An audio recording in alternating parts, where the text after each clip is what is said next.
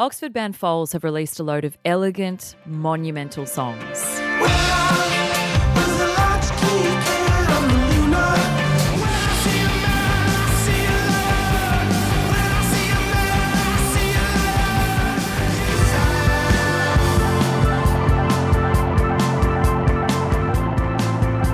But their biggest single to date is one that they had to fight for.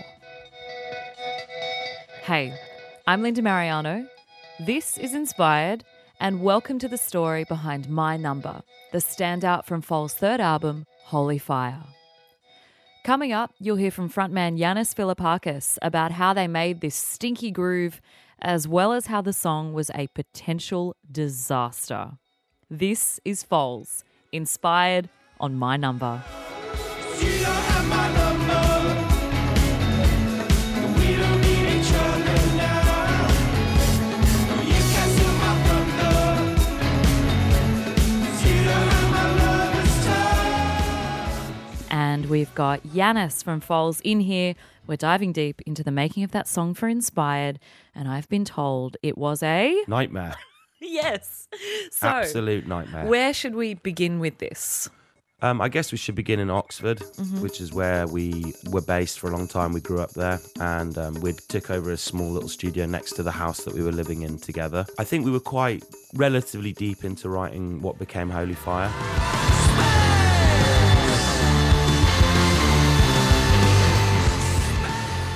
On one of these days, we started jamming a bass groove. So Walter and Jack kind of came up with the rhythmic basis for the song.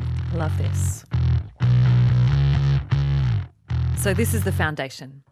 Yeah, that is absolutely the foundation. It runs through most of the song. You know, the song is simple, basically. You know, it's like the bass groove, the drum groove, and Jimmy's parts are pretty much the same all the way through. And I don't really play much guitar in it, in a way. I play the sort of funky hook that's at the top. Is that this bit? Yeah. This is fun. Yeah, so this is my stuff. It's weird sounding it exposed. So they were playing the bass groove and the drum groove, and it felt good just on a kind of physical level. Like we were just locked into it, and we were like, this is a stinky groove. And that's kind of what we were going for on that album. And then I came up with that hook. And this is all like just within probably about half an hour. And once we had that hook, we started getting quite excited. Like you could just tell the vibe in the room was good, and we were like, oh, we're onto something. It's such a pulse, this whole song. It's quite cyclical in that way. Yeah, absolutely. And I think that's reflected in the way that it was written, where it was just written kind of on a loop. So we just played it for this whole afternoon. And by the time we'd finished jamming it, we basically had the song written in terms of I had the My Number lyric right from the go. I don't really know where it came from, but I remember I was just sort of barking out, You don't have my number. and I think I had We Don't Need Each Other. So we had those two bits, and essentially what would happen was I think I would drop out and somebody else would drop out, and then we would just kick back in. You don't have my love this time. You don't have my number. And when you listen to the song, that is essentially just what happens. It's verse, there's a dropout, and it kicks back into the chorus. And it's kind of interesting with this song too, where you can't quite tell what is meant to be the chorus, what is meant to be the verse, or what is meant to be titled some sort of bridge. It's weird in that way. Yeah, we kind of didn't really care. We just felt like all of it should be good. And I remember like further down the line when we were recording it with the producers, there was discussions like, well, what is the chorus? It doesn't really matter as long as it all feels good. We've had that same issue on other songs as well. We had that with Mountain at My Gates as well, where people are like, what's the actual, chorus and what? If all the bits feel as good as each other, then that's all that matters. Do you remember what you were thinking about when you started barking out the words? Yeah, so I remember feeling like some of the other songs we'd written were quite dark and introspective, and there was a melancholy to them.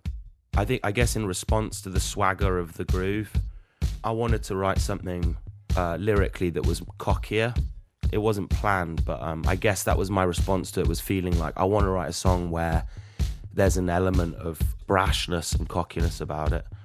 and a kind of sass to it, We don't need each other now. like a sassiness, like you don't quite get me. There's a line from an old film that we used to watch, and me and my friend used to joke about it, which was like, you don't even know me, you're never gonna know me, kind of thing. What film is that? Rules of Attraction. You're not ever gonna know me. Figure it out. It's got James Van Der Beek in it from Dawson's Creek. I was like, why does that sound familiar, but maybe not quite classic in Yeah. a traditional sense? Yeah. In the movie, it's a pretty unpleasant statement the way that it's said, but I thought this idea of remaining out of reach from somebody else was one that just fitted the mood of the song.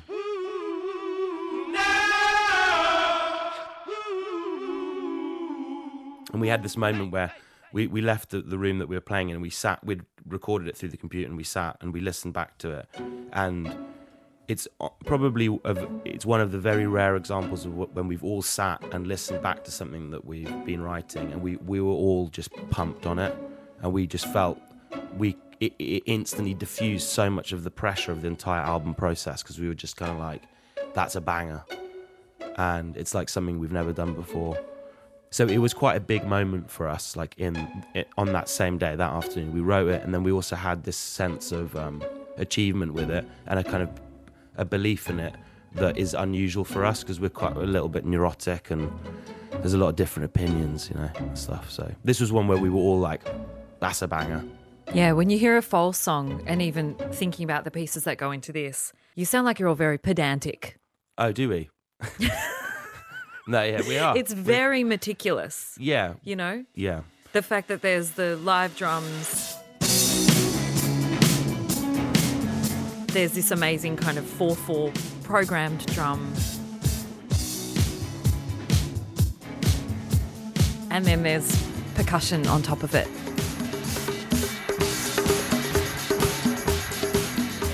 yeah. There's a lot That of never layers. stays the same. Everything has these slight variations the whole way through. Yeah. So a lot of that's to do with the way that we recorded it. So when I said like it was a nightmare, the writing of the song was effortless, like we've talked about. It was one of those things where you felt like you've been given a gift from somewhere and you don't know where it's come from, but you're not going to look at, you're just going to take the gift.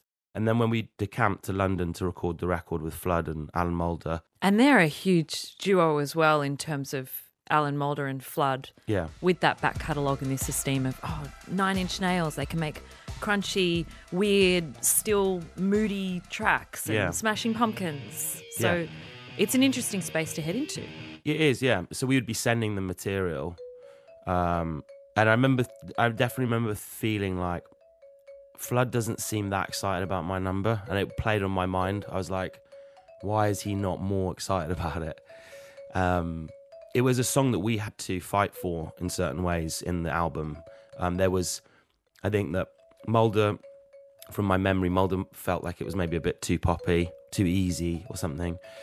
So we were working against the producers, with them, but also I think they were slightly skeptical, basically. And we proved it because we were filming some stuff in the studio, left a camera running on the desk, and we watched it back, and we were doing takes of my number, and it had captured a conversation between Catherine, the engineer, and Alan Moulder, the producer, going like, Spycam. yeah, Spycam, and they were like, this has got the potential to be a total disaster, this song. So then we had to fight for it even more because we knew provably that they were worried about it.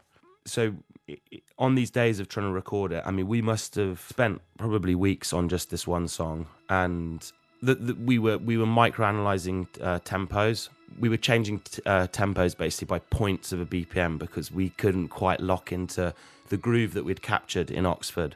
We didn't feel that we'd captured that initial burst of excitement. And Flood's theory about getting into the groove was that we should play it from start to finish.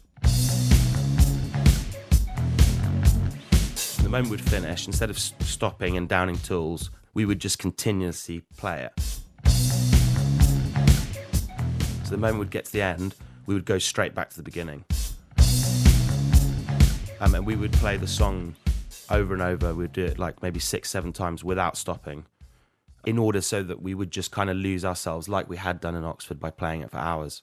And did that work in the end? I think it worked, yeah, because that's what the track that people know is cut out of one of those cyclical takes. And I think he was right about that, definitely. So once we'd located what was the correct take, then we proceeded to add all the stuff that is in there. Yeah, because everything kind of follows that. As we were saying, the foundation, there's little string bits that are the same. There's the marimba. There's a million different guitar bits. Yeah, I wonder whether maybe there should be less stuff on my number, or like less layers on certain other songs. And we've tried to learn from that. You get to the end of the loops, you put it all together, and when it's done, how convinced were they that, yes, you guys were right, this is going on the record and this is not the disaster that we thought it might be? I don't know whether it was ever anyone of that lot's favourite track, but I think maybe once we'd built up the layers and we'd got the synths in and we'd got the percussion in, I think definitely Flood was like feeling it, and the little drum program you're talking about. That was our attempt to try and make it a bit more Dre, as we were calling it then. A bit more Dr. Dre? Yeah. Oh, wow. Yeah, I'm a huge fan of the layers of the drums and the percussion in this song. And then in terms of this getting out into the world, this then has become just one of the most loved Foals songs in terms of not only chart success in the, Yeah. critical mass eyes, but in terms of audience, live favourites.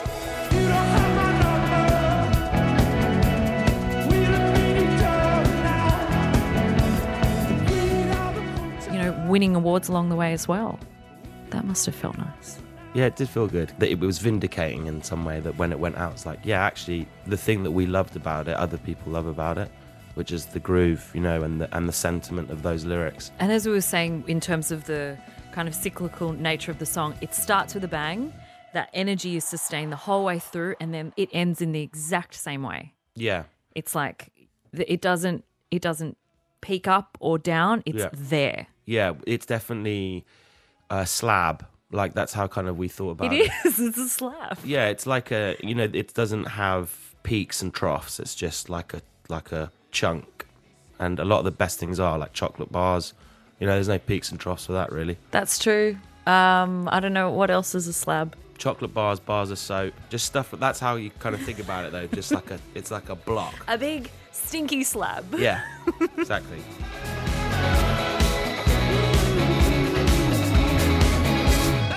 My Number by Foals for Inspired. And if you liked that one, then you could check out another episode where I spoke to middle kids about their debut single, Edge of Town.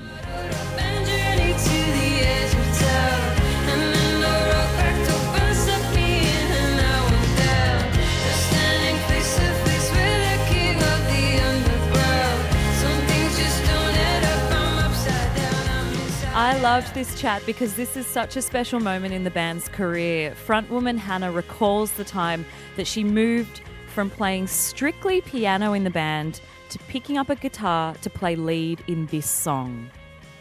I actually remember too getting like quite teary when I first played it, because it was like in the moment as we started playing it, when I'd figured it out on guitar, it was like I was hearing the sound that I felt like I'd been longing for, or I'd been longing to create for a very long time, but I didn't know it. And then I was like, oh my gosh, this is it. Like, this is the kind of music I want to make.